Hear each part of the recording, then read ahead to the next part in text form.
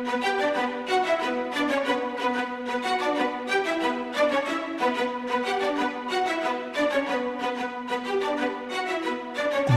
Network presents Football Time. Hey, and welcome to the Football Time Show. It's NFL Week 1.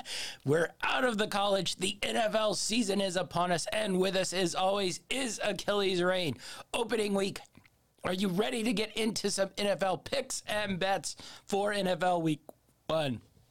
Listen, after the way things kind of went yesterday, I'm not sure if I'm ready for anything. Although I did see it coming. I do have that to defend myself with. Well, you should just be happy they got 10, because they probably should have gotten 0. It was pretty bad. All right, so let's dive right into it. Let's talk about Thursday night's game. I think earlier in the week, I thought the Rams line was a pretty good line for the Rams, but I think as it got later and later, I started to hedge more towards Buffalo because they'd come out with a little bit more energy and probably want in this game. And that's sort of how it turned out. That and the Rams offense just played really, really bad. I don't know how much of that was Buffalo defense. I don't know how much of that was bad Rams offense. How do you think the game played out for your Los Angeles Rams here? Listen, unfortunately, it didn't play out exactly how I thought it would, but it did kind of follow the trend that I thought it would, which is, after a Super Bowl and you have that first game where they're hanging up the banner and everyone's taking pictures and they're doing autographs and other, players from former players start showing up, and you have this whole atmosphere of kind of reliving the moment. A lot of these guys lose track of the fact that you're going to play a game in a couple of minutes and your mindset should be focused on that. So it's one of the reasons why I kept talking about throughout the week with some of the other coworkers at our 9 to 5 about I kind of saw a loss coming, but I did not see whooping that we saw last night. And I don't want to take anything away from Buffalo, but I think a part of it was also the Rams just not being mentally focused and ready for that game. Yeah, I didn't think overall the Rams, other than I thought defensively they played pretty solid. They gave up a couple big plays, but Buffalo's going to get their, 24 to 30 points every single game, no matter what. They did manage to get 5 turnovers. The only long-term thing I think I can see Rams-wise that would concern me, which is sort of one of the concerns I had coming into the season, was offensively, they're really limited weapons-wise. It's basically Cooper Kupp. And, your running game, you got okay runners. You probably say league average runners in Akers and Henderson. The line, I think, we knew there'd be a little bit not as good a line as there has been in the past. I think you saw a little bit of that last year. I think it continues this year. And I just worry, without Odell Beckham there to sort of stretch the field, it's going to be a little bit like that, where we have to force everything to Cooper Kupp. We both have talked a couple different times about Allen Robinson and if he's a good fit here.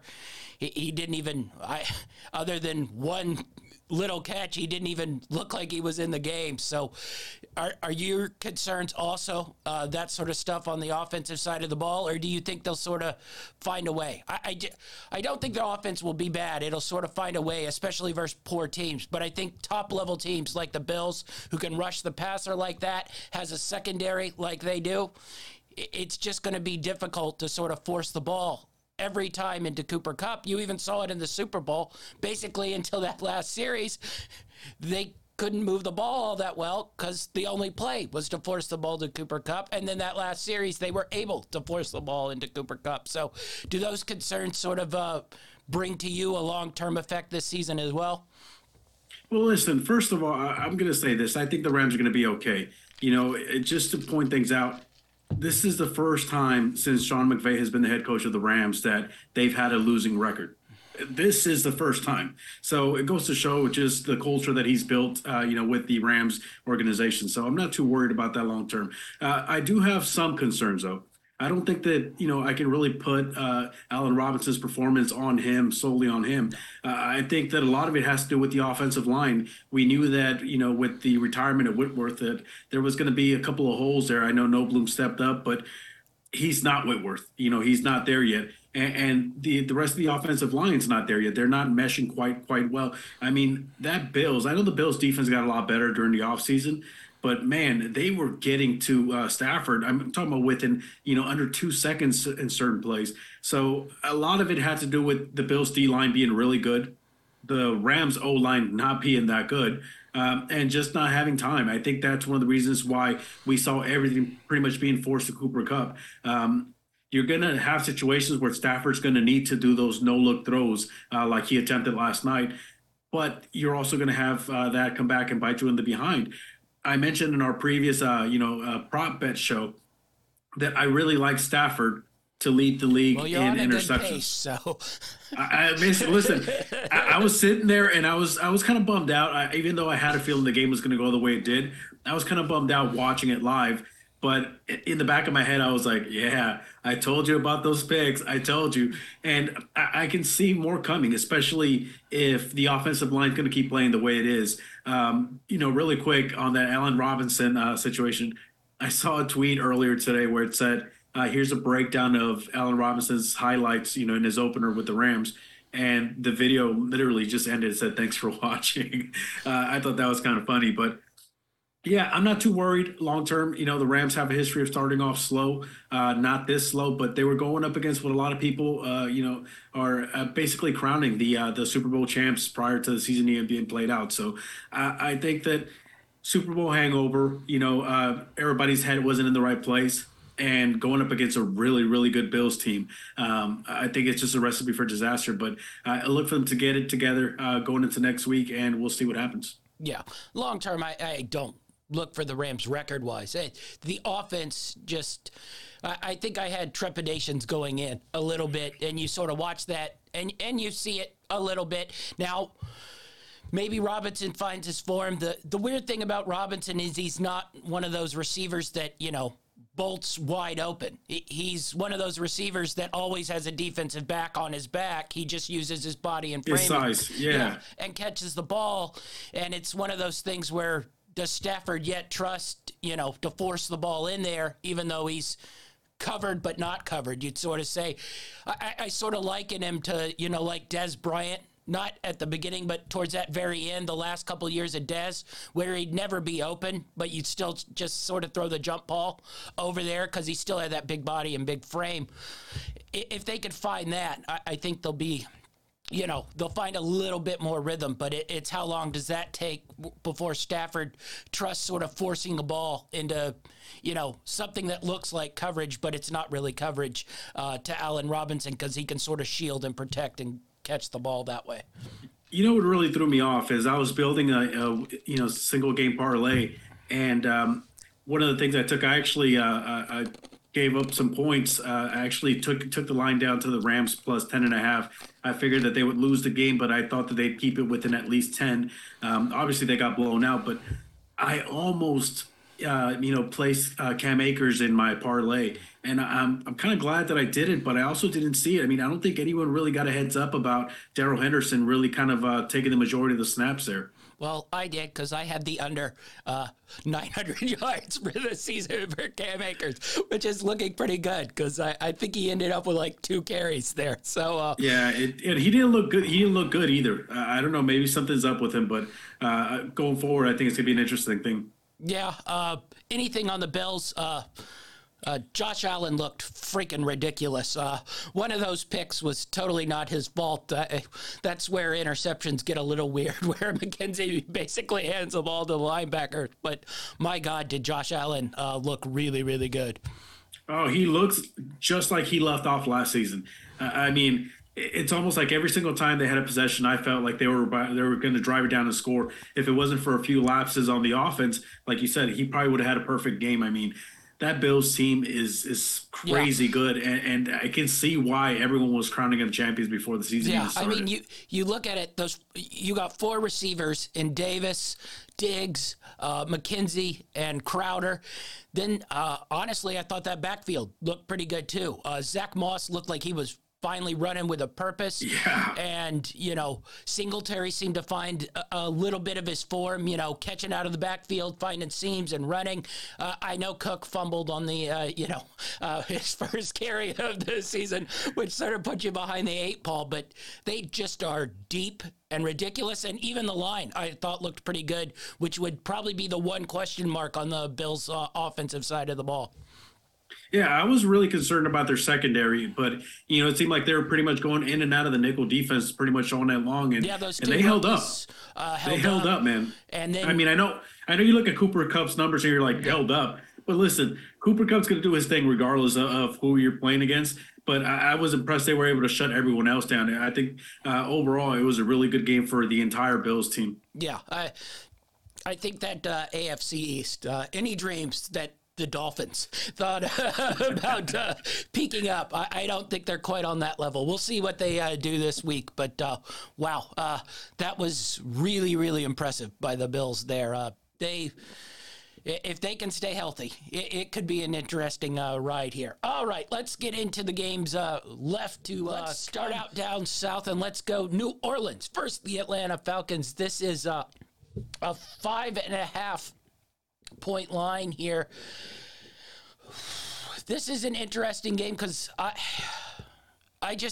don't think we know what to make of the Saints. We know they have good players, but as we talked about in our preview, the 2 most important positions that you look at, they have very large question marks in Dennis Allen and Jameis Winston.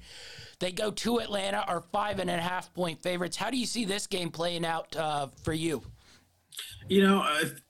I'm kind of expecting at least a little bit of what we saw last season from New Orleans, at least defensively, because they do have a lot of the same weapons that return. I know they lost a couple, but the first thing I looked at when I was looking at this game was the injury report.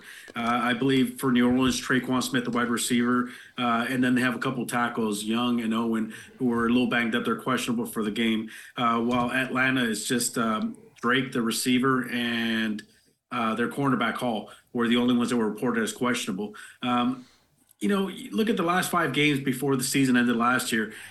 New Orleans went 4-0, 3-0 in the division. Atlanta went 2-3, 1-1 in the division, and they just couldn't really get it together. And I know that they're kind of playing with their now starting quarterback, but I expect the Falcons to be a little bit better than they were to close out the season last year, but not good enough to beat this New Orleans team, especially if the defense plays at the level that we're used to. I think a lot of it's going to have to do with Jameis Winston. I think he's the big question mark here. If he can play somewhat mistake-free, I mean, we know he's got a history of throwing lots of interceptions. If he can manage the game and just play like a true veteran, then I think New Orleans is going to have no problem covering here.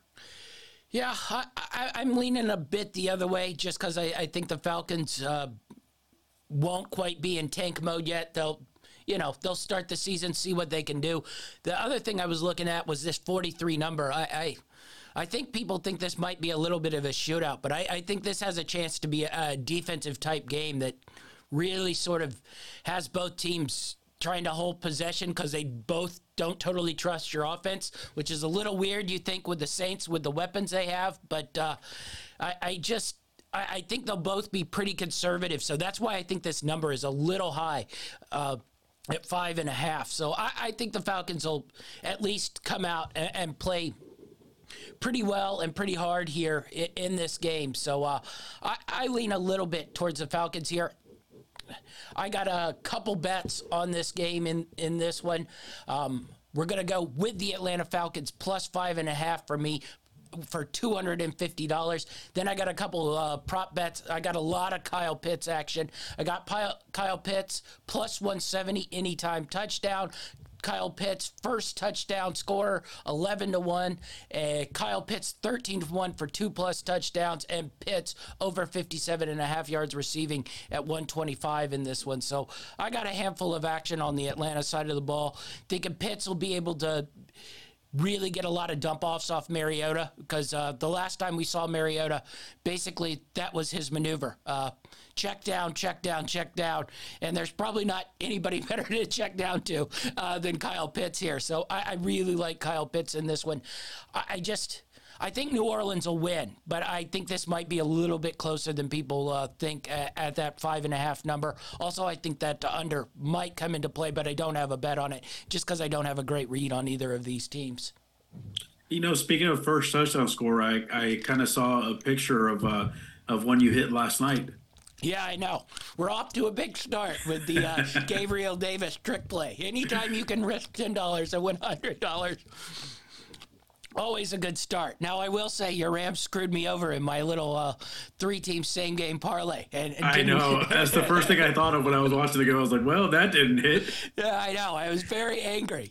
I put it down under the 50 number, and then they can't even get a score.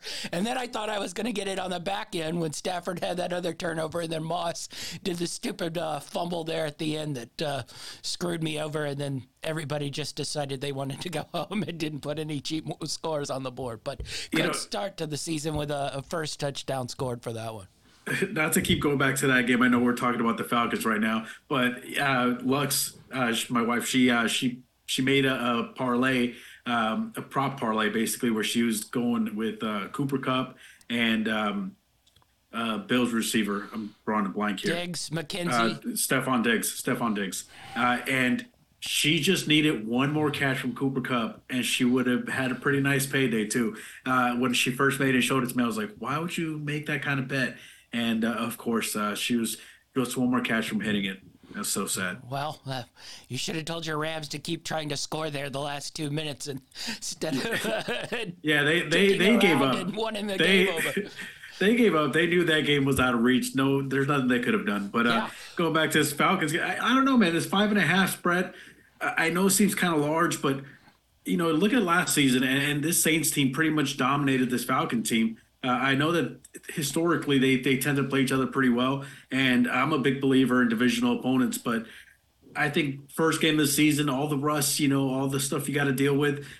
I just think the Saints are a slightly better team just based off firepower alone. So I kind of like the 5.5. I'm not taking it, but I kind of like it. Yeah, you and Dynamite David, fans of the road favorite.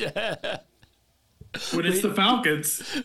We should probably mention we're in the DraftKings pick'em contest, and we asked for our top 5 picks. And our boy Dynamite David just unrolled like 4 straight over touchdown road favorites to start. But mind you, he's also the guy that was trying to sell the Ram fan on taking the Rams last night. So that should tell you all you need to know.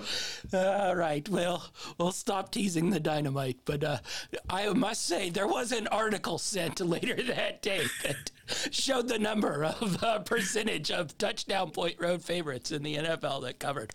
But nonetheless, yeah, Falcons plus 5.5 for me. I think this will be a little bit closer than we think, but nonetheless, it'll be interesting to see where the Saints lie and sort of if they can contend out of that NFC South. All right, let's move on to the Baltimore Ravens, 7-point favorites versus the New York Jets. The total sits at 44 here. There was mention that Zach Wilson was going to play, but then I don't know if they didn't like what they saw, but they ended up, they're going to sit him for the first 4 weeks on the IR there, so he doesn't get any playing time, which somehow means Joe Flacco, still a professional quarterback in the NFL, not in the Canadian League, not in your local league in the city, but a NFL quarterback. Joe Flacco versus the Ravens.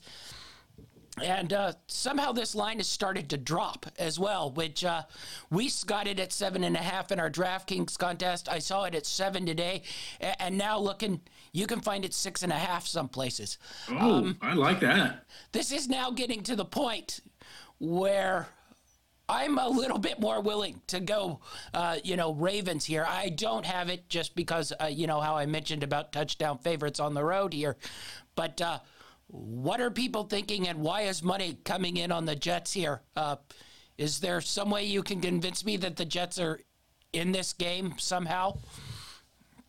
I mean, listen, we both mentioned how we really like the way they drafted this offseason and their acquisitions are in free agency, but I don't think either of us are ready to say that these guys are contenders just yet, especially with Zach Wilson being out for the first 4 weeks, as you mentioned.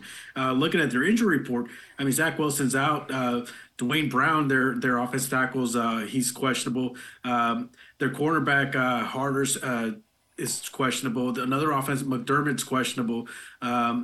Fant's questionable. They've got a ton of offensive linemen that are questionable, and even if they do play, even if they do play, I mean, there's a reason why these guys are in the injury report week when there's something that's ailing them. You know what I'm saying? So going up against this Ravens team, which I mean, until Lamar Jackson got hurt, we're pretty much on fire. I don't see a scenario where they can cover 6.5 point spread. I had it at -7. Yeah. And I was tempted to take it. I even wrote a little note that says, with all the injuries, cautiously, Baltimore -7. But I ended up not taking any action on this game. But at 6.5, I could definitely jump on that. If this stays 6.5 and I can find it at one of my books at 6.5, that starts to pique my interest because it comes off those key numbers. And I'm trying to think how the Jets are scoring here. Are they running the ball on the Ravens? I don't foresee that.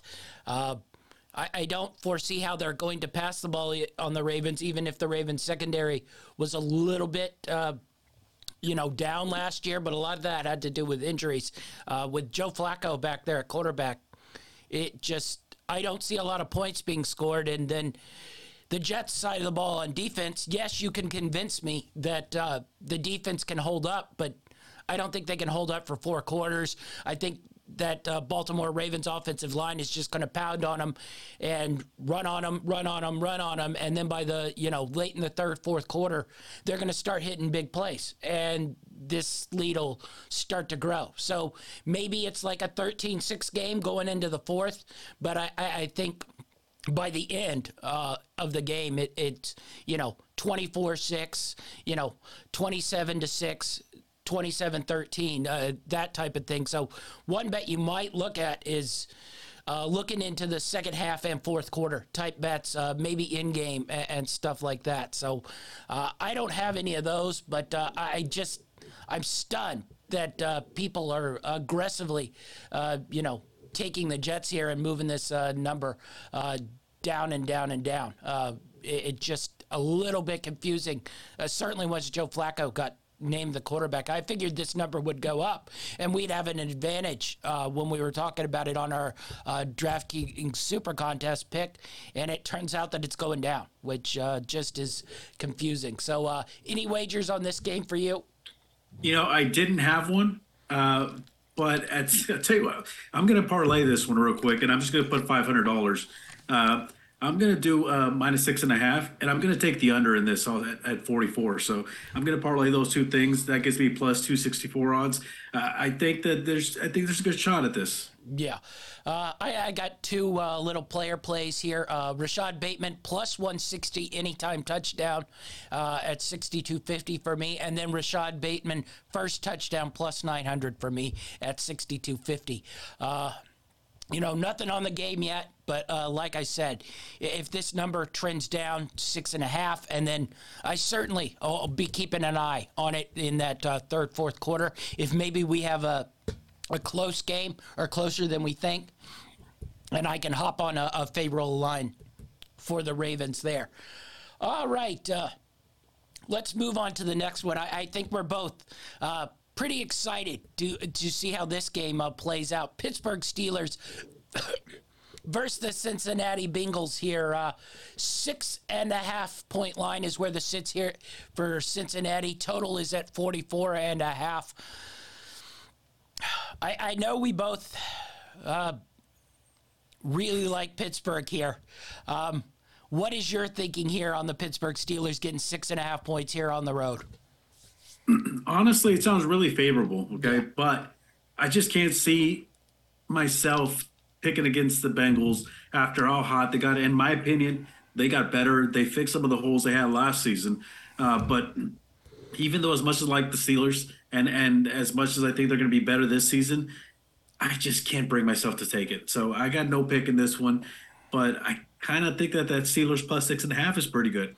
Yeah, I definitely like the Steelers plus 6.5 here. Couple things.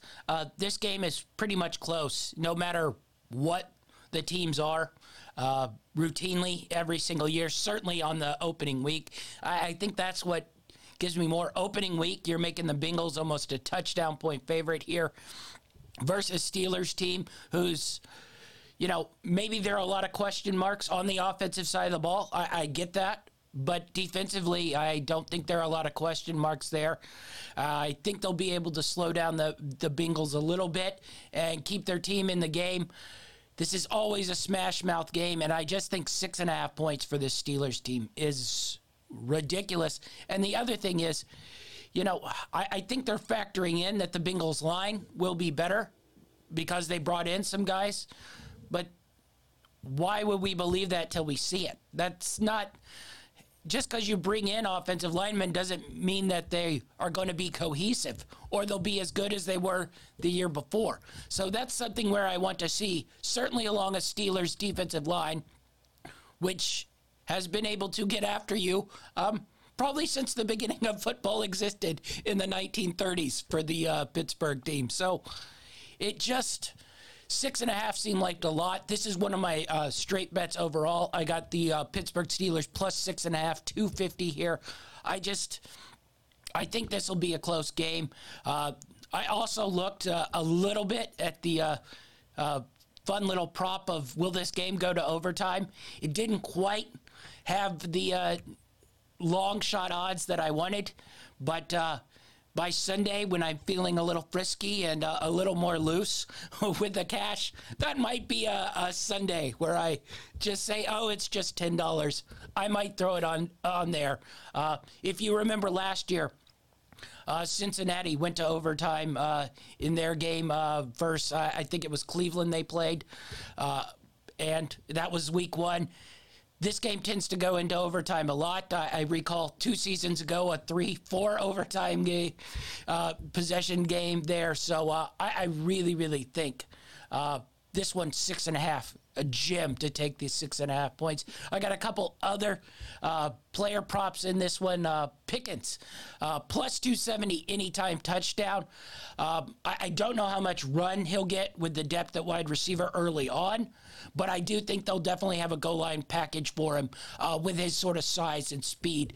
So I really like that. And then one of the Cincinnati Bengals new acquisitions, Hayden Hurst, with all those receivers on the outside, I think he, down at the goal line, might be able to get freed up as they sort of look to cover Chase and cover Boyd, and maybe Hurst can grab one. So Hurst, anytime touchdown, plus 240. So 3 bets on this game for me. Steelers plus 6.5, 250. Pickens plus 270 anytime touchdown. And Hurst plus 240 anytime touchdown for me. Anything for you? You said you didn't like anything in this one. No, well, I like I said, I really like the Pittsburgh getting the points, but I just can't bring myself to put any money on this one. So I'm a no-go for this one. Yeah. All right, we'll move on to New England Patriots plus 3.5 versus the Miami Dolphins. I will admit, we ended up, this was one of our super contests, one of our 5. And then sort of going over stuff last night and tonight. I don't know why I had in my head 2.5, but when I looked and saw the 3.5, I'm a little bit nervous at this number now. Now, I will say, with the games that we were trying to decide on the last couple, those 3 games that we were trying to weed off, I do think the Dolphins have the best chance to blow this game out and make the number not even matter. But honestly, that hook on that 3.5 makes me a little bit more nervous. How do you think this game plays out? The Dolphins have been a bugaboo team for the Patriots the last, 10 years. I don't know if that works anymore when the Dolphins are now favored over the Patriots. That seems to work better when the Patriots are always favored to win the division and the Dolphins are always favored to finish 3rd and 4th. How do you see this game playing out? Listen, I kind of expect Miami here to take the reins and give it to New England. Now, wife is going to hate me for saying this, but I don't think New England is going to be as good as they've been in years past. And even when they were really good, as you mentioned, Miami's kind of always had their number. It's just kind of a thing they do. It kind of reminds me of San Francisco and LA. Even when the Rams were good and the Niners were trying to build what they have now, they still had their number, and that's kind of the way I look at this. Go back to last season, Miami 4-1. Their only loss came to Chicago of all teams in a game where Tua was held under 100 passing yards. Where New England is 2-3. They did beat Buffalo, which Buffalo came back and beat them back, and their only other win is against Jacksonville. So doesn't look too good for a team that started off really hot and then kind of dropped off the cliff. And I've kind of expect a little bit more of that. So I wish I could show you my notes. You mentioned that 3.5 hook scaring you a little bit. On my notes, I didn't take a pick in this game, but it says at the end where I would put my pick a little timidly. But if I had to pick, I like Miami minus 3.5. Yeah, I think I would have been very more aggressive if I had my 2.5 number, and then I looked at alternate lines to drop it off that key number, and that was not good value. I know, I saw that. I must say. So that one went by the wayside. I was like, it was 3.5. I was like, I thought it was 2.5. And then I was like, I don't like it as much now. So I crossed it off, and then I went, all right, let's see what the alternate line is to drop it down to, 2.5 and get that win.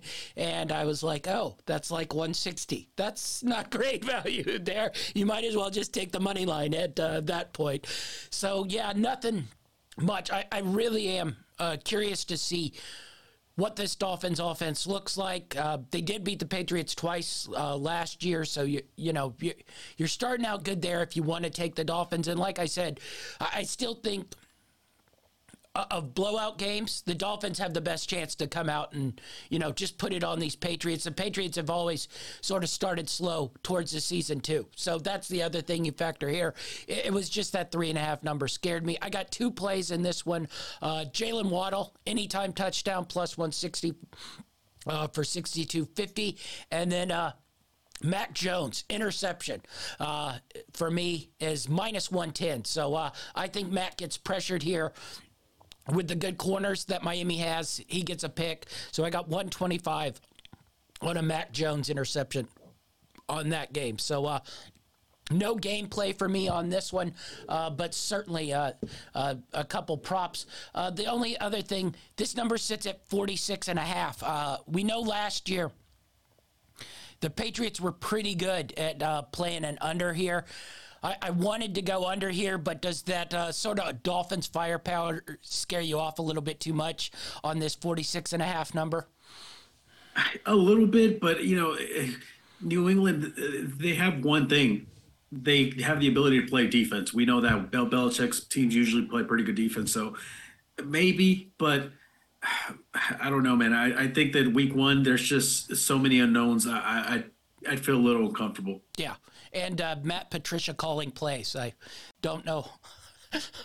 If anybody doesn't know, the man was a defensive coordinator for the Patriots the last time out, and now he's calling offensive plays. So I don't know. Probably stay away from the total, but 46.5 seemed like a lot for a Patriots game, who I think will still come out conservative.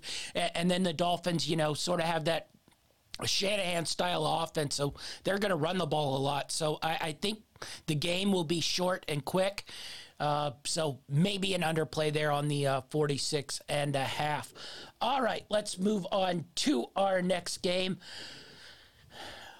I don't know. This one should be fun because I think both you and I have stepped out on a limb here. Jacksonville Jaguars at the Washington Commanders. The Washington Commanders, 3.5 point favorites. I don't know if we can give a good description of why we like Jacksonville here, other than maybe the upgrade. Urban Meyer's gone. Yeah, that would be it. Travis Etienne comes back, but I think this is more of a play of why the hell are the Washington Commies 3.5 point favorites? Is there any way you can tell me Washington's going to be good here. I know last year we were pretty big on the Washington defense, but even that was a letdown. I look at the secondary, it hasn't improved. So I just think Jacksonville's a better team. They didn't look at last year, but you start going player for player. I think Jacksonville's better. What are you thinking here? That's exactly what I'm thinking. And even then, all the turmoil and everything going on with the Washington organization here, it just kind of makes me feel like, take away all the bad things as far as coaching from last season from Jacksonville. And they've got a pretty decent team. They beat some pretty good teams when they did win games, with very few in between. But I felt like they showed spunk. And not just that, I think a lot of us are still believers that Lawrence is going to turn it around and show why he was one of the most coveted picks in the draft. I don't know, man. I'm with you. I know it sounds really weird to say, but I think it's more of not a disdain, but a disappointment with Washington than it is being enamored with Jacksonville. At least that's how I think.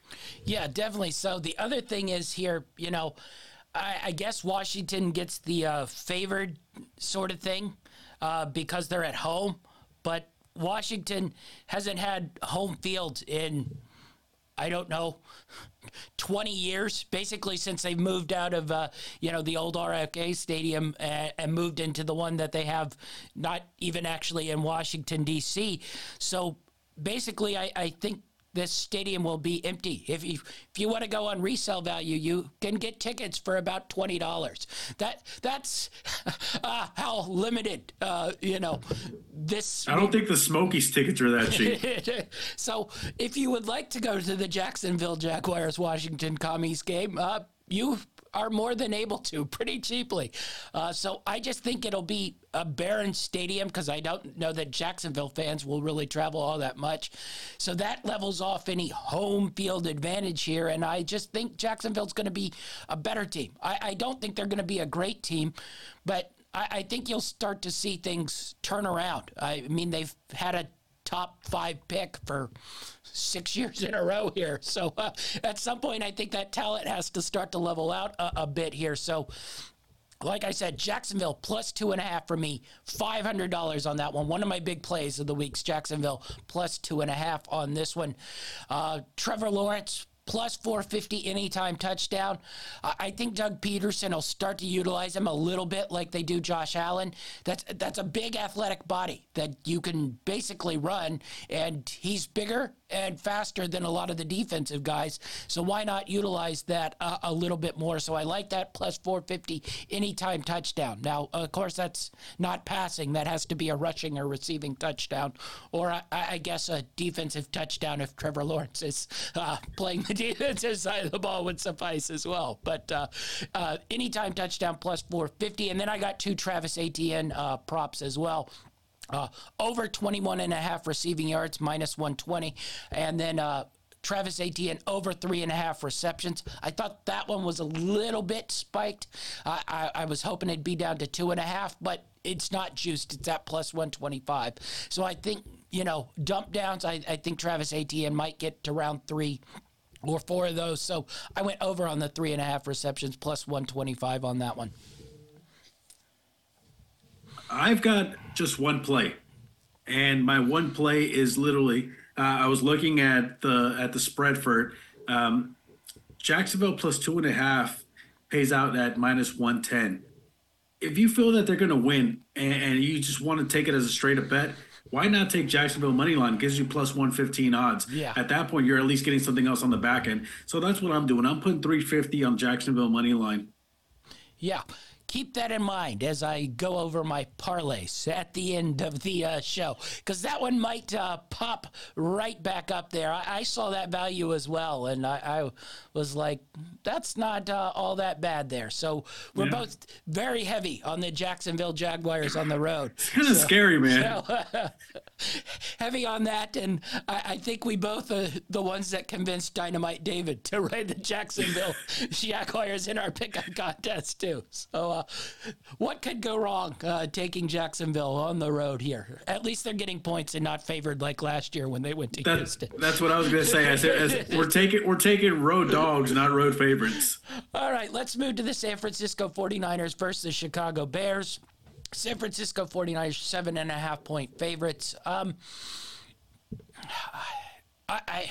I don't know what you could give me that the Bears are going to compete in this game. They are at home. That would be about all I'd look at.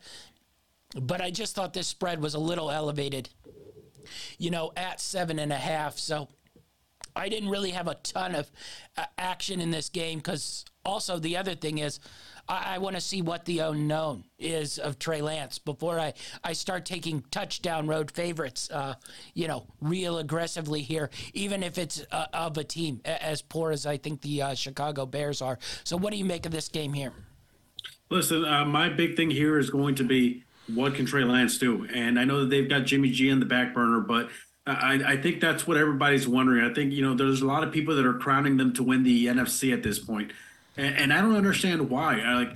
I'm not a big fan of going into the unknown and just assuming, this is it. But I want to see. I know we've had a little sample. I want to see it for an entire season. If he can stay upright, if he can play, if he can run the way that he's shown flashes of, then I think the Niners are going to be okay. But to me, it's still big void of unknown. We don't know what we're getting from them. And for a spread, I know that the Chicago Bears aren't that good, but -7, at least that's what it's currently sitting at, 7. I mean, for a guy who we really haven't seen him start, a year, I don't know. I don't know. I think that this Niners team is a solid team, and I think that they're definitely contenders as long as the quarterback play remains somewhat to what we got last year from Jimmy G. Yeah, you got an unknown on the other side too. That's why it's just a total takeaway. I'm not touching, Fields and the Bears, and I'm not touching, Lance quite yet and the 49ers. I want to see them blow a couple teams out.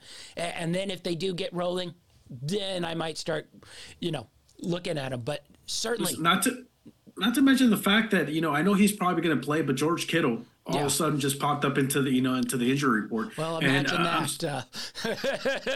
I mean, he's got a history of injuries here, but you look at a guy who's getting his first official start to the season, who basically everybody's pretty much crowned the winners of the NFC, and that pressure. How's he going to handle all that stuff? How's he going to handle the guy who took him to a Super Bowl and a playoff spot, NFC Championship game, sitting on the bench, just waiting for him to either fail or get hurt? I mean, that kind of stuff for a young guy, you would think it could affect him, but we'll see what he's got. We'll see what he's really, what he really brings to the table here during this game. Because if you could pick any game to start off with for your first NFL career, with or first starter, as I guess the actual starter, with the guy who led your team to a Super Bowl and an NFC Championship game, I think the Bears will be probably a favorable matchup. Yeah, definitely so. But it's a wait and see. I got one bet on this game. Trey Lance anytime touchdown, plus 175. In the limited reps that we've seen, not only do they seem to call plays for him down there around the goal line, but he also seems to that's where he likes to scramble and try to dive in. So I think plus 175, pretty good value there at any time touchdown. So I like Trey Lance. Especially if somehow Kittle doesn't play. Yeah, definitely so. So plus 175, I thought was really good value. Anytime touchdowns. Anything for you on the Niners-Bears game here? No, this is more of a game I'm going to sit back and watch for my brother's sake. Big Niner fan, and hopefully Lance is what they think he is. Yeah, definitely so. All right, let's move to another game I know both you and I liked. Cleveland Browns at the Carolina Panthers. This thing opened at 2.5, but today when I started looking, I found it pick 'em at places. So I don't know what tape people are watching for the Cleveland Browns, or they think Deshaun Watson is playing quarterback, or I don't know. But Jacoby Brissett is playing quarterback. I suggest anyone to go back and look at Jacoby Brissett playing quarterback last year for the Miami Dolphins. So I'm not going to lie. I'm all over Carolina here. I think Carolina, will win this game. I think Carolina, you start looking at the players on both sides. I think Carolina has just as many, top notch players. That receiving room with Moore and Anderson, and they just brought in Latavius Shenault. That's three really good, different type receivers. Christian McCaffrey is healthy. That's the other thing. We know we're getting one game of healthy Christian McCaffrey. Baker Mayfield, say what you will about him, upgrade over Sam Darnold there at quarterback, plus he's playing for a contract. And then I guess people don't know or they don't remember or didn't pay attention, but Carolina's defense was really good last year. It was the offense that put them in bad situations. That defense returns with the limitations that the Cleveland Browns offense is going to have. I just look for Carolina to roll here, but people seem to still be hot on the Cleveland Browns. So what do you make of this one?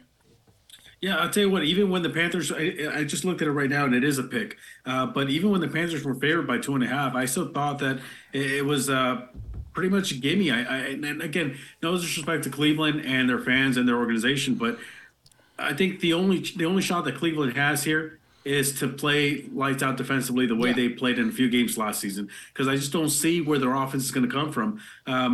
They have no Deshaun Watson, obviously suspended.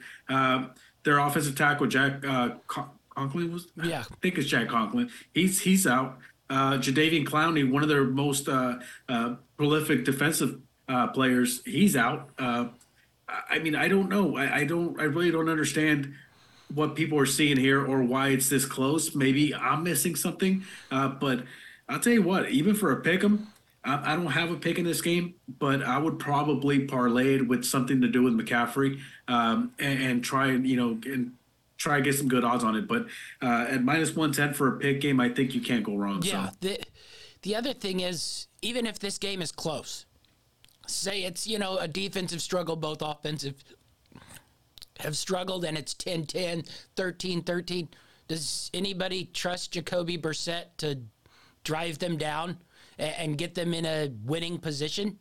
I mean, that's just not something I trust. And at least Baker has done it in recent memory. I mean, you don't have a great option in Baker, but it's a better option than what the Cleveland Browns have. So, yeah, if you're going to give me a pick straight up at home with Carolina here over this Cleveland team, I mean, even with Deshaun Watson, I'm not going to lie, I might lean Carolina's way until I see what Deshaun Watson is. So, yeah, I'm all about Carolina here. This is probably my biggest play. I got Carolina on the pick'em at 750 for me. That's my biggest money play of the week. I can't believe people are taking the Cleveland Browns on the road with Jacoby Brissett at quarterback. I mean, even last year, they had Baker at quarterback, and they weren't any good either. So why are they improved from last year to this year, and they've gone to Jacoby Brissett at quarterback? So, really confusing about this one. I changed my mind. I'm taking a pick here. I'm going to take the Panthers also. For a pick, I'm going to put 250 on mine. Yeah. All right. Let's go to the Indianapolis Colts versus the Houston Texans. This is another one. Huge road favorite. 8.5 for the Indianapolis Colts here. This is a hard game to sort of handicap because I do think the Colts are a much better team, but you got a division game, week 1. I'm not going to be one of those who's real aggressive on 8.5 points on the road, even if I do think Indianapolis is that much better than Houston. Is there anything here in Indianapolis versus Houston that you think you lean one way or the other? It's just too big a spread for me, even if I do think Indianapolis probably wins this game 30-13. I mean, I can totally see where your hesitation is at, and I don't, fault you for that. But I just don't see how the Colts don't win this game, especially with Matt Ryan, a more competent quarterback under center than they had last year. I don't see how they don't, win this game by multiple scores here. So I'm actually going to put 250 on the Colts -7. All right, you got the Colts -7, so you're going aggressive after the Colts here. I didn't love anything about this. This is one of those where I just scratch off pretty quickly. Now, I do got some player ones in this one. Pittman, anytime touchdown, is plus 105. The one I like is Mo Alley Cox. If you look at the Colts' sort of receiving options, it's Pittman, and then it's kind of bleak. So with Matt Ryan there, who has always been really, really big, throwing to tight ends throughout his career, I think Mo Alley Cox, pretty good value right off the start to the season. So Mo Alley Cox, anytime touchdown, plus 195 for me at 62.50. And then Mo Alley Cox first touchdown is 11-1. So I think that's pretty good value too, with what we've seen from Matt Ryan throughout the years and throwing to tight ends.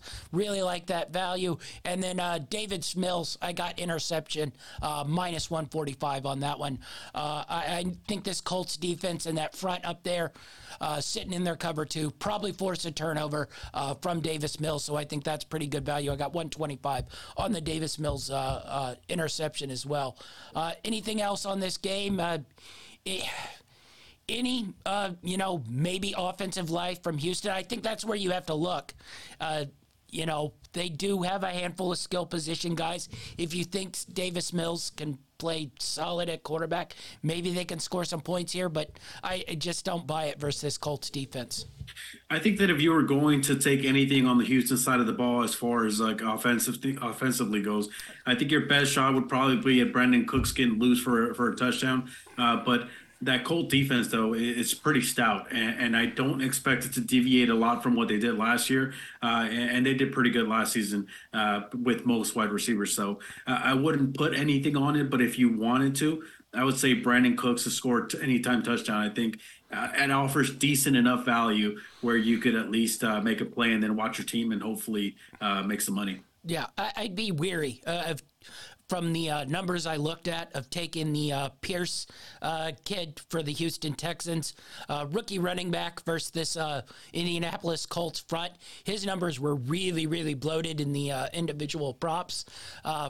If I was you, I'd be looking at unders in those. Anybody who thinks Pierce is going to get off to a really, really hot start here versus the Indianapolis Colts. That's a pretty tough opening game. So I know everybody's really big on him in fantasy and thinking he's going to have a big year. But I don't think this is the game where he kick-starts it off and really blows up.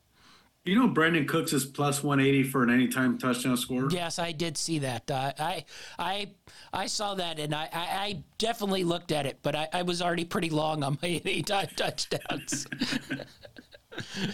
All right, let's move to an interesting one here. Philadelphia Eagles versus the Detroit Lions. Eagles minus 3.5, and as much love as we gave the Philadelphia Eagles in our, NFL preview, I must say I looked at this game and then got scared off pretty quick.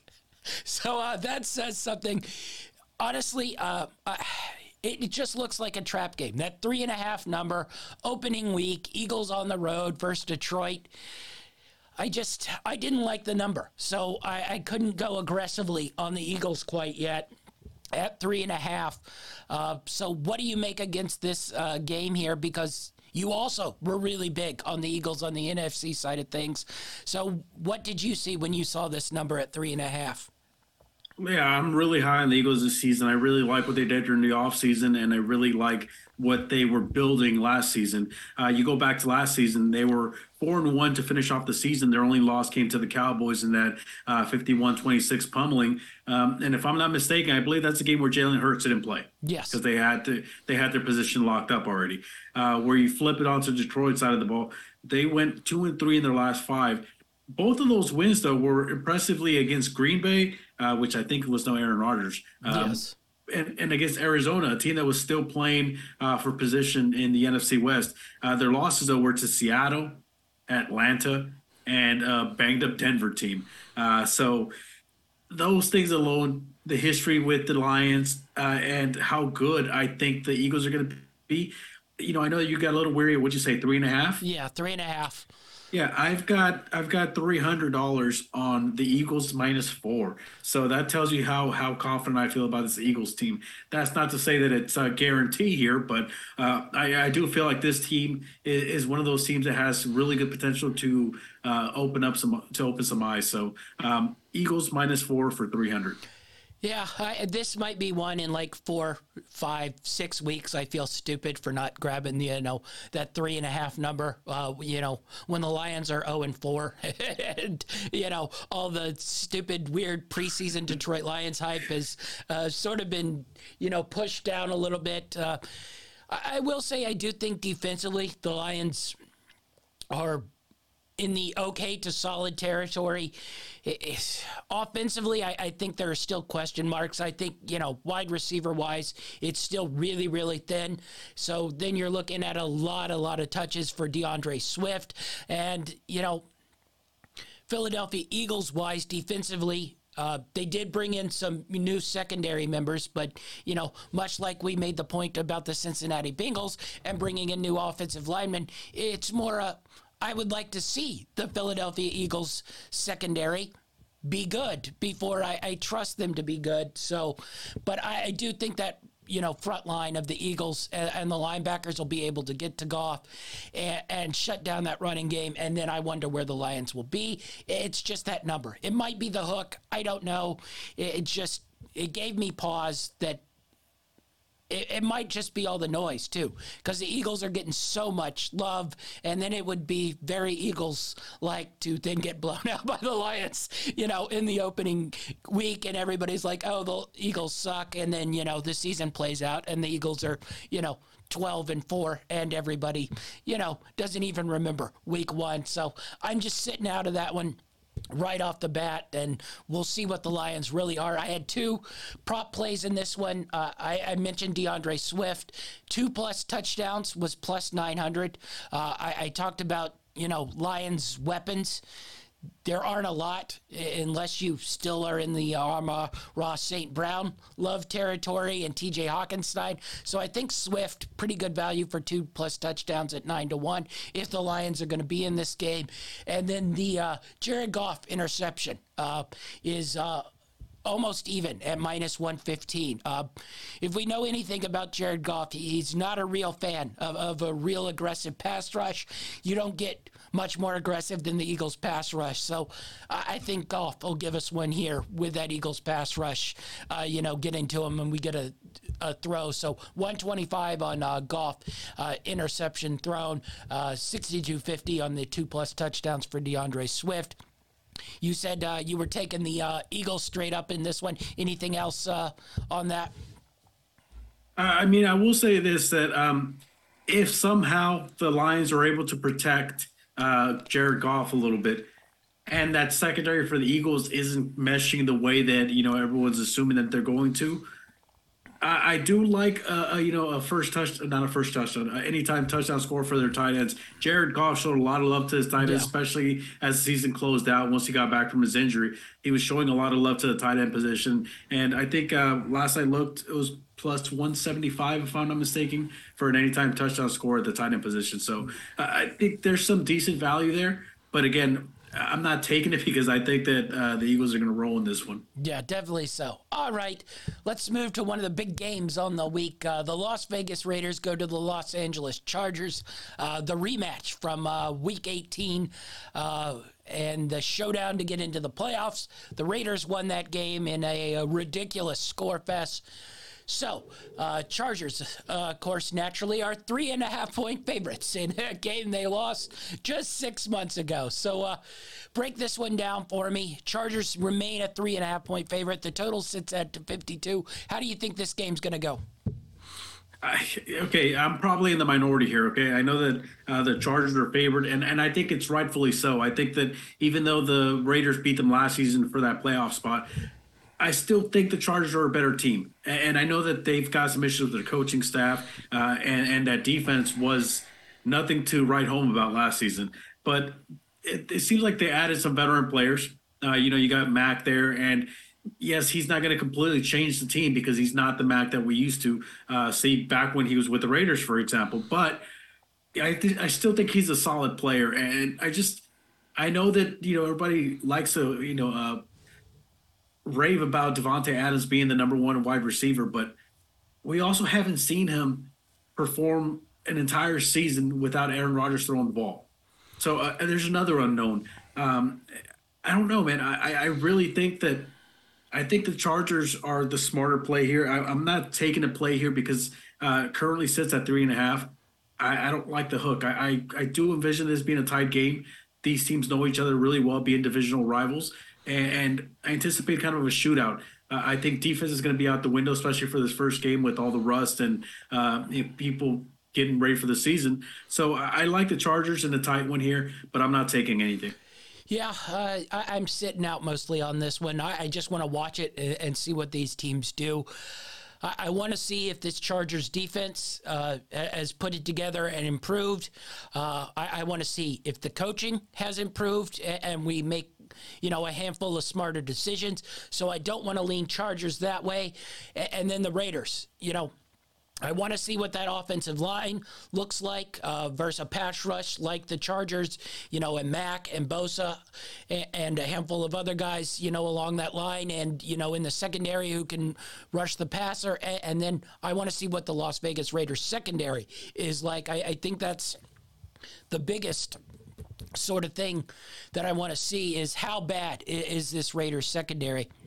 Along the defensive line, I think you could say the Las Vegas Raiders are elite. You start getting into linebacker and then secondary, it gets weaker and weaker. And if that pass rush doesn't get there and you're giving Herbert time, does he start picking you apart and lighten up yards here? So I can't be aggressive taking that 3.5 on the Raiders, even though I probably would want to. So I'm just going to stay away. I had one play on this one, Justin Herbert over the 281.5 yards.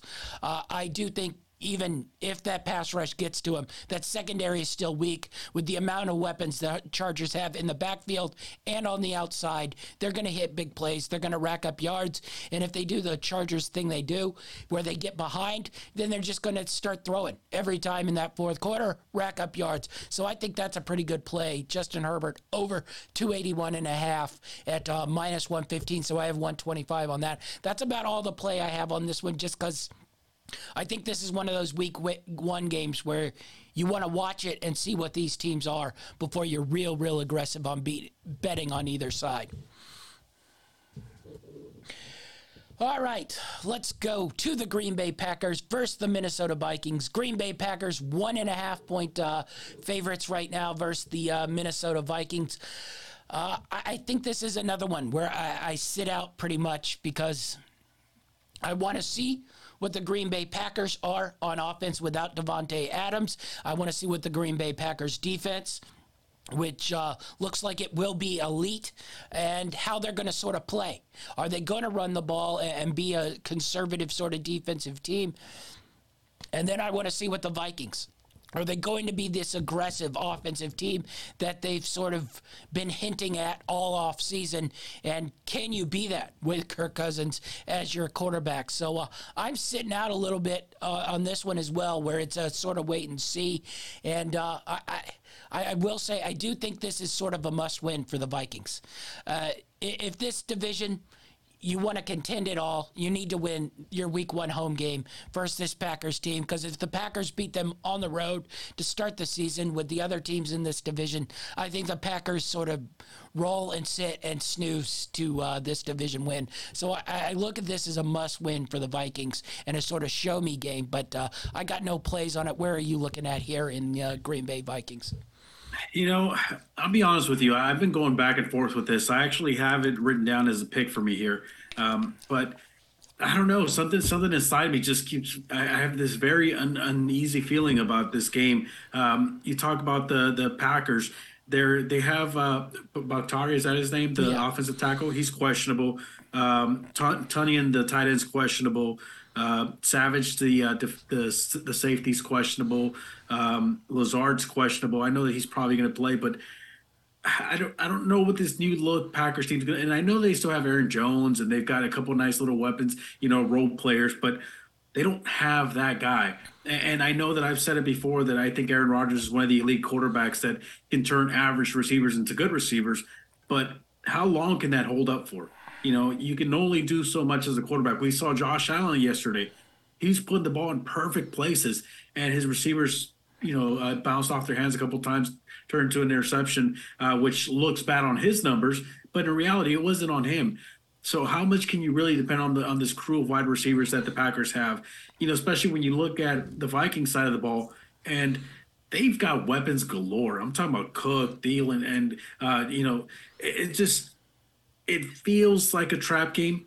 But I have a really hard time betting against Aaron Rodgers. So you know what? I'm going to go for it. I'm just going to get a little conservative. I'm going to put 100 on the Packers -5, -1.5. All right. So aggressive Packers play early to see what they go.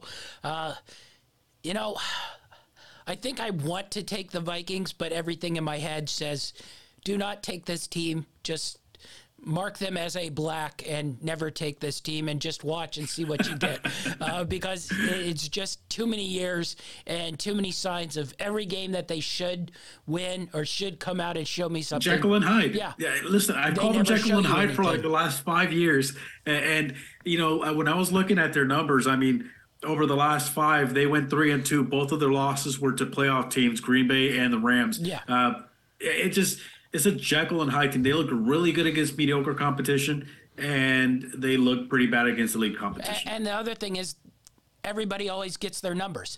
Everybody has all these guys in fantasy. All of them are good in fantasy, even Cousins. It's just like, it's hard to sort of separate game from stats that you see where, Cook is an elite, Thielen is an elite, Jefferson is elite, the tight end is elite, the quarterback is elite, and it's just like one of those where how do they not translate to win games? But it doesn't translate to win games, and I had to stay away. I had 2 plays on this game. The one thing I am going to play is the under 47. Like you said, I think Green Bay is going to sort of switch their personality a little bit, which they had already done it a little bit. But I think they're going to go more into it and be a defensive run-first type of team. And I think they'll shorten this game. Minnesota, I know they've been talking big about how they're going to be this aggressive, fast-paced offense. But honestly, I think you have Cook back there, and you're going to end up being a running team as well. So I think that number at 47, I think that's a bit high. I think this is a pretty low-scoring game. So I like the under 147 at 125, and then A.J. Dillon, over 2.5 receptions here. I think with Lazard ending up on the injury list, I know they say he's going to play, but I don't think he'll be fully healthy. So I think that even goes more to where they're going to use Jones and Dillon more as their, pass catchers, quick passes out of the backfield. So I like A.J. Dillon over that 2.5 receptions at plus 130. So you're getting a little bit of plus value on that. So I like A.J. Dillon over 2.5 receptions at plus 130 for 125 as well. Those are the only 2 plays I have on that one. So the under and the A.J. Dillon 2.5. And I'll just watch this game and see what we sort of get out of the Green Bay. I think I'm more interested to see what we get out of Green Bay than I am Minnesota, because I'm pretty sure. I think Minnesota's, I think Minnesota, we know what we're getting from Minnesota. And as I mentioned earlier, the question is Green Bay still an elite team? Because if they are, then Minnesota's going to lose this game. Yeah. And if Green Bay is just mediocre, then the Vikings have a shot. Yeah, definitely so. All right. I'm curious for your take on this one, because basically, I have no clue. The Giants go to the Tennessee Titans. The Titans are 5.5-point favorites on this one. I just don't know what either of these teams are. Total's at 44, so it sits basically at a middle total for an NFL game. The number sits at 5.5, which is basically a middle number for an NFL game. How are you handicapping this game? Because basically I don't know what to expect from either team. I laugh because I always write little notes on these games here, just if I wanted to kind of summarize something really quick. And it says no pick, but it smells like an upset. But who's playing wide receiver for New York? I don't know, man. I really had an inkling that this was smelling like an upset, and I kind of like what New York did for during the offseason, but is it enough to get over the hump and beat this Tennessee team? I know that they don't have AJ Brown anymore, and I know all the drama with last season with them getting ousted in the playoffs. But I mean, let's be honest here. Tennessee has been consistently average, at least, if not good, average over the last 10 years. Yeah. So I find it really hard to find it within myself to take anything within this game. I think this is more of a barometer for Tennessee here. You put them up against a Giants team that's not supposed to be good, and you see how they do. And if they can come out and dominate, then I think we're going to get a similar type of season from Tennessee that we're used to. But if they somehow manage to lose this game, then I think everything is up in the air. Going from the quarterback's tenure with that team to the wide receivers, are they going to be a clutch for? I don't know. I'm going to sit back. I'm going to watch this game. Hopefully not in its entirety, but I'm going to watch and I'm going to try and pay attention. I have no play in this. Yeah. I was on your line about the upset, but then, you just look at the Giants and you're like, why would I take this team to beat anyone? So I couldn't grab it there. So what I did is, if the Giants are going to win, it's probably because Saquon Barkley has a good game. So basically, I just made a couple plays on Saquon Barkley. So Smart. I had Saquon Barkley anytime touchdown plus 135. I have Saquon Barkley first touchdown at 850. And then I have Saquon Barkley at 2+ touchdowns at plus 900. If the Giants are going to win, Saquon Barkley probably needs at least 2 touchdowns. So 9-1 there, you're getting more value, and he can have 2 touchdowns, and the crappy Giants can still lose. And I mean, not to mention the fact that Kayvon Thibodeau is questionable. Sterling Shepard's questionable. I mean, just this team, which didn't have a lot of weapons to begin with, and their main weapons are always getting hurt. I'm totally with you there. If I had to put anything on this game, it would definitely be on the position players. Yeah, that's about all I can give in this one because I have no clue what I'm getting from either side. Defensively, offensively, game plan wise. This one, I don't know if it'll be pretty to watch, but I'll definitely have to see what these two teams look like. Next, we can put Dynamite on it. Yeah, well, he's definitely going to watch. But we probably won't get an unbiased opinion. We'll probably get news about the great routes that the rookie receivers were running or something, though they end up with like 0 catches. All right, let's go to Kansas City Chiefs -3.5 versus the Arizona Cardinals. That line jumped, buddy. Yeah, that one, I looked today, and it was up to 6. So I didn't like it at 3.5. I certainly don't like it at 6. And then also looking at all the sort of player and team props, everything was so juiced for the Chiefs that I just couldn't, jump on that. So I basically have no plays here for the Kansas City Chiefs because I think the Chiefs will win this game, but I didn't like 3.5. I certainly don't like 6. I have no clue what Arizona's going to be. I think they're going to be bad, but they have this weird little thing where they get off to hot starts, but there's no DeAndre Hopkins. So that makes me a little nervous on the hot starts. So what do you make of this game? I have no plays in this one, so I'm a stay away. I think the Chiefs come out and put it on Cardinals, but I'm not real bullish on that aggressive take. If you were to tell me that the Chiefs are going to win this game by multiple touchdowns, I wouldn't be shocked. I'll start off by saying that. Even with that being said, I don't like the 6-point spread. I didn't like the 3.5-point spread. Now, if it would have been 2.5, which I understand, it's way too low for a Kansas City Chiefs team that was just in the AFC Championship game. I get all that, and especially with no Hopkins. But I don't know, man. I have complete confidence that this Chiefs team is going to find their rhythm, especially as the season progresses. Yeah. We had questions about them last season, probably about 2/3 of the way in, and then they completely turned it around and showed us why they're always one of the favorites to go all the way.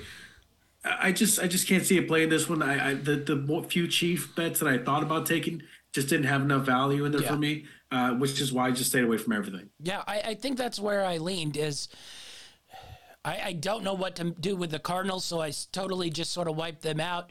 The few Chiefs bets that I liked, I just thought, well, that's, you're taxing me here, and here for value because you think the Chiefs are really good. If this was, say, the Carolina Panthers, they wouldn't tax it as much. And I just can't be real aggressive on the Chiefs if those numbers are going to stay where they are. So I end up with nothing in this game.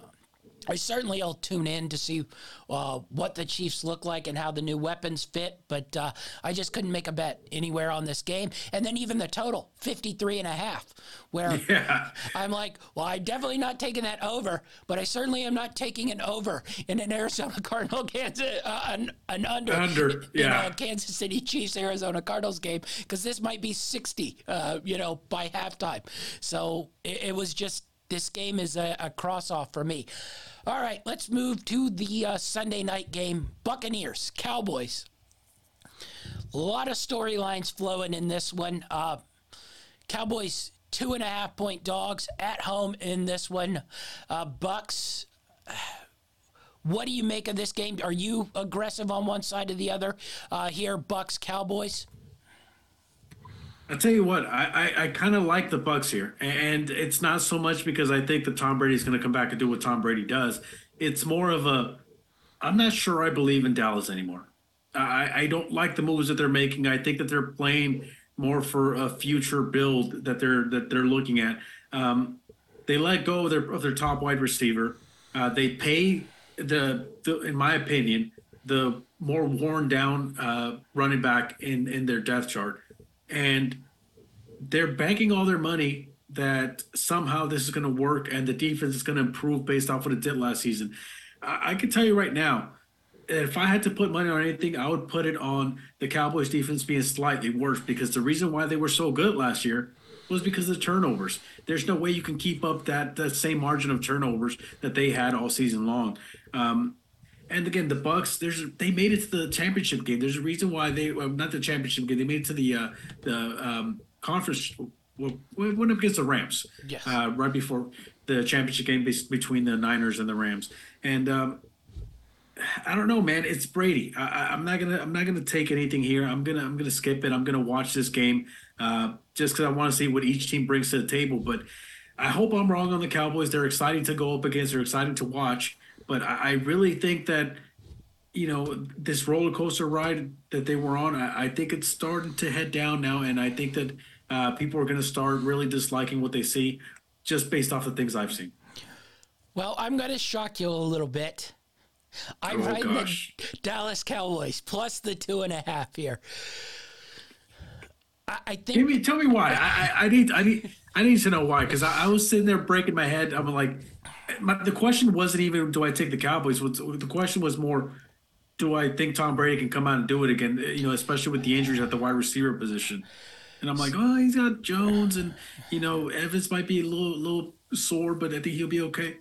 I just couldn't do it. But again, none of these questions were based off the Cowboys, because again, I think the Cowboys are trending in the wrong direction. Again, just my opinion, but what did you see? Well, I agree. I think the Cowboys are trending in the wrong direction. The other thing I see is I think the Bucks are trending in the wrong direction. So I think an opening night game in Dallas. I know that stadium doesn't hold the same sort of home field advantage that the older ones did. It's more a theme park stadium than a home field stadium. But I think opening night in Dallas gives them a slight little boost. And honestly, I'm a little concerned by the Tampa Bay Bucks. I'm concerned along their offensive line. The one thing we know the Dallas Cowboys front line can do is rush the passer. So I think they get to Brady a little bit.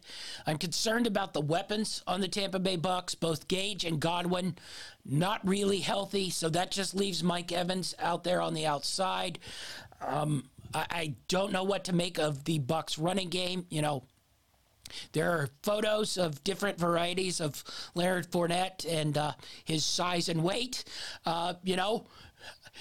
photos are photos. Those can be manipulated. You can take them at different angles, but I can vouch for that. Every single picture that's ever been taken of me has been modified to make me look bad. So, yes, I agree that maybe Fournette isn't quite as, let's just say, husky as he might appear to be, but I do think he might be a little husky. So I don't know if they're going to get the run game that they think they're going to get, especially along that offensive line. I don't know what to make of the Cowboys offense. I do think Tampa Bay's defense will still be good and solid. They probably won't be able to run the ball very well with Vita Vea sitting in that middle. But I do think you take Sue out of that middle, it hurts them a little bit. So I think this will be a tight, close game. And I think the Cowboys just cover these 2.5 points. I think it's more a play on what I think might be coming for Tampa Bay here than it is a play on the Dallas Cowboys more than anything. So basically you just approached it the way that I was thinking about approaching the Bucs. Yes. You just flipped it. Yeah, I think we just flipped it. We both have I think we both think these two teams are trending down. It's just probably which one we think is probably on a faster peak to the trend down and which one's a little higher up the hill than on the trend down here. And it's not even that I hate your pick. I don't hate it. I mean, I completely understand it. It's just I just can't bring myself to bet against Brady, especially when it's that tight. Yeah, I understand. And, if we're going into a game with one possession to decide it, judging from the way the Cowboys game ended in the playoffs last year. I just watched a replay of that yesterday. That was horrible. I'm not sure, really, that's where we want to be in. But even then, maybe the Cowboys are leading and the Bucs need to get in position for a field goal. Win by 1 or 2 points, you still get the cover with the 2.5 point spread here. The other bet I had in this is Dalton Schultz anytime touchdown plus 170. Thought there was pretty good value there. Especially down in the red zone with, a couple of the Cowboys receivers out. So, really only CeeDee Lamb on the outside. I think Schultz might get a couple looks down in and around the red zone here, even with the Tampa Bay Bucs linebackers. Pretty solid in coverage. So that's the way I'm seeing that one. You lean a little bit more Tampa. I lean a little bit more Dallas. I like the night game at home on that one. All right, let's move to the Monday night game. Denver Broncos at Seattle Seahawks. Denver Broncos are a 6.5 point favorite on the road here in Seattle. Total sits at 44.5. What do you make of this one? Does Russ come in here and dominate? Does Seattle have a little something on a Monday night, home field here? How do you think this thing plays out? I honestly have no clue how it's going to play out. As you know, I'm one of the bigger Russell Wilson, I'm not going to say fan because he played against my team and he played really well against my team for many, many years, but more of a supporter. I understand that, he's not super dynamic with everything he does, but I think that one of his biggest traits is he can make magic happen. I've said this several times when speaking about Russell Wilson, and I don't know. I feel like he's gonna come out with a vengeance. He's gonna try and prove something to his team. The team that basically sent him away and said, "We're gonna rebuild. You don't have what it takes anymore." And we'll see. I think this Broncos team is leaps and bounds better than Seattle is, and I don't see a way where Seattle can keep up with it unless Penny goes off and just has a monster game. That's the only way that I can see this being close. But even then, the Broncos linebackers they're no slouches. They're pretty stout. I know they're not the best. They don't have the best front seven, but they're pretty stout, especially up front. So I think Denver can do enough defensively to slow down Penny, even though I really like Penny. The question is, can Russell Wilson, bring back some of that magic that he's known for and show his previous team, they should have never let him go. I kind of like the Broncos here at -6.5, but I'm not taking a play on this just because of how wide that spread is. Yeah, I think the spread's a little too big. I think if anything, this is one of those where, it's a close game going into the fourth quarter and maybe the Broncos make a drive to win this. So I don't really like the 6.5 number there, but I'm not quite aggressive enough on the Seahawks side of things to really take that 6.5 point number. You mentioned it. Penny would be the way. But I also think this game probably goes sort of defensively and run game for both. I don't think either are going to be real aggressive, out the start. So I do think this will be a pretty close game.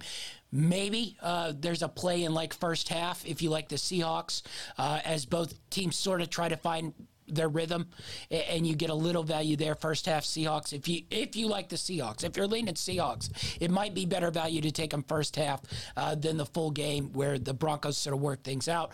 I don't have anything other than a couple, individual plays. Penny anytime touchdown plus 160. I do think that's really good value. I don't think the Broncos are going to shut out the Seahawks, so I do think they run one in there, and then 2+ touchdowns for Penny at 12-1. So I like that value as well on that. I'm just curious to see what sort of team the Broncos are. Are they going to sort of be a run first, defensive team, or are they going to do the weird thing where, let Russ cook? These let Russ cook teams haven't been as successful as those old Seattle teams where basically they ran the ball, played defense, and let Russ win the game at the end. Those teams are the ones that made championship games and Super Bowls. The let Russ cook teams won 9-10 games and then lost in the first and second round of the playoffs. So I'm curious what side the Broncos come out and sort of play this game on. What was that line from that photo shoot with Russell Wilson? Broncos Nation, let's ride. Broncos Nation, let's ride. All right. So those are our bets on the game. I got a couple teasers and parlays I want to get into to wrap up my bets on the week. I have the 6.3 team teaser that basically everybody in the world has. Baltimore. I don't. I want to hear it. Yeah. Well, you and the rest of the world, everybody's probably going to have this, and everybody's probably going to lose money on it. Vegas is probably lapping up and laughing, but 6-point team teaser. Ravens makes it -1. San Francisco makes it -1. Kansas City makes it a pick'em. So 6.3 team teaser at +160. Ravens, Niners, Chiefs. I got 500 on that one. So I look forward to one of those teams screwing me over and not quite fulfilling just to win outright. It'll probably be the Chiefs after what you said about them. Yes, I know. Then I have a 3-team 10-point teaser at -120. So that puts the Seahawks at +16.5, the Giants at +15.5, and the Pittsburgh Steelers at +16.5. So a lot of value in the 3-team 10-point teaser that's at -120. I got 250 at that. All right. Then I got a couple parlays. You mentioned the Jacksonville Jaguars and the money line. I'm going to go a little further. I moved the Jacksonville Jaguars alternate line to -3. So that made it 160. And then I took Seattle Seahawks +210 money line. That made it a 7-1 parlay. So +706 on that 2-team parlay. Jags -3, Seahawks +210. I put 125 on that 2-team parlay. I have a 3-leg parlay of Joe Flacco under 233.5 passing yards, Baker Mayfield over 217.5 passing yards, Trevor Lawrence over 237.5 passing yards. That is +553 on that 3-team parlay. I have 62.50 on that one. I may need you to send me that one later on, by the way. I'll send you that one later on. All right. You'll like this one. 2-leg parlay +288 value.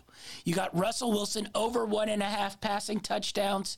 You got Trevor Lawrence over 1.5 passing touchdowns. So 2 touchdowns passing for each, +288, almost 3-1 value on that one. I got 125 on that 2-leg parlay. I like that one. You ready for this one? 3-leg parlay +506. Longest completions. So I got Mac Jones under 35.5 on longest completions. Tom Brady under 38.5 on longest completions. And then Russell Wilson over 36.5 on longest completions. So that one plays +506 on a 3-leg parlay. Under on Jones, 35.5. Under on Brady, 38.5. Over on Wilson, 36.5. All right, let's go to another three-leg parlay at plus 540.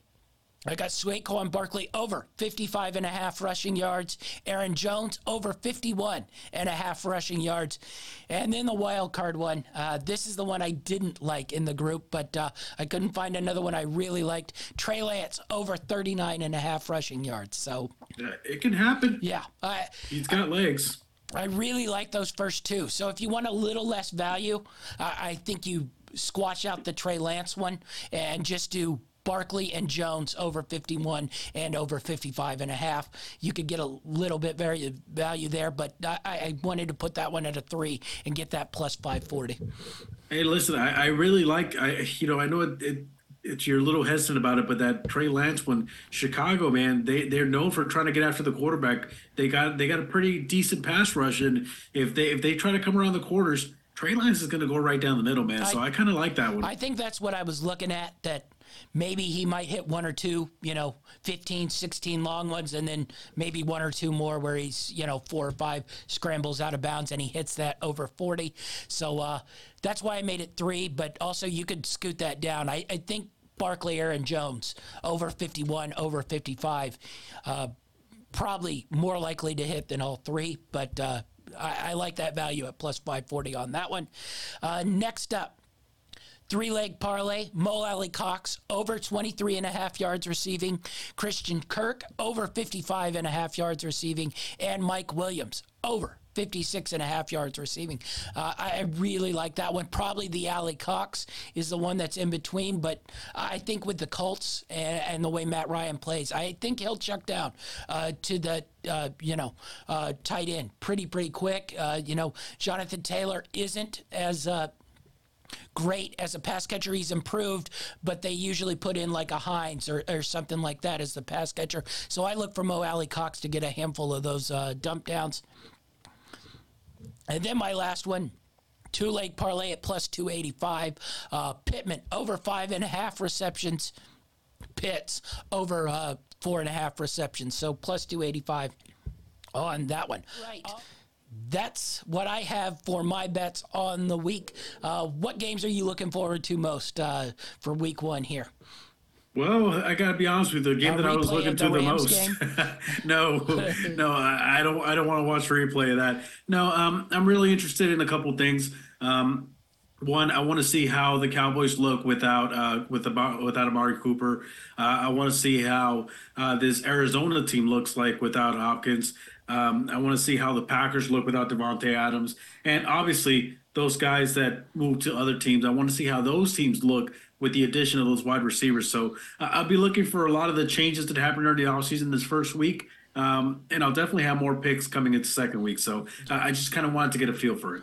Yeah, Tampa Bay, Dallas, really looking forward to. Green Bay, Minnesota. I think I'm most interested just to see what those teams look like and what we get.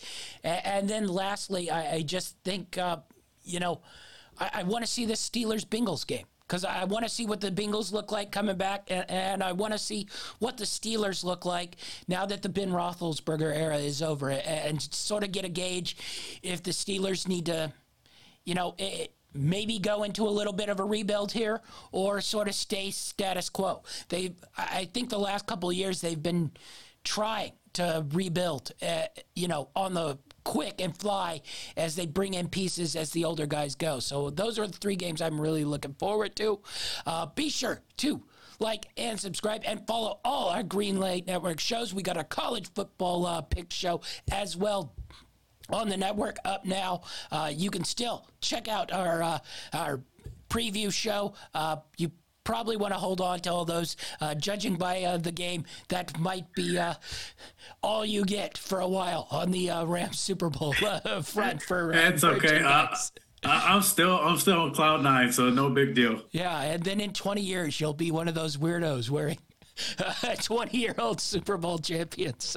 Hey, listen, that's how long it took for us to get our second one, so it's right on par.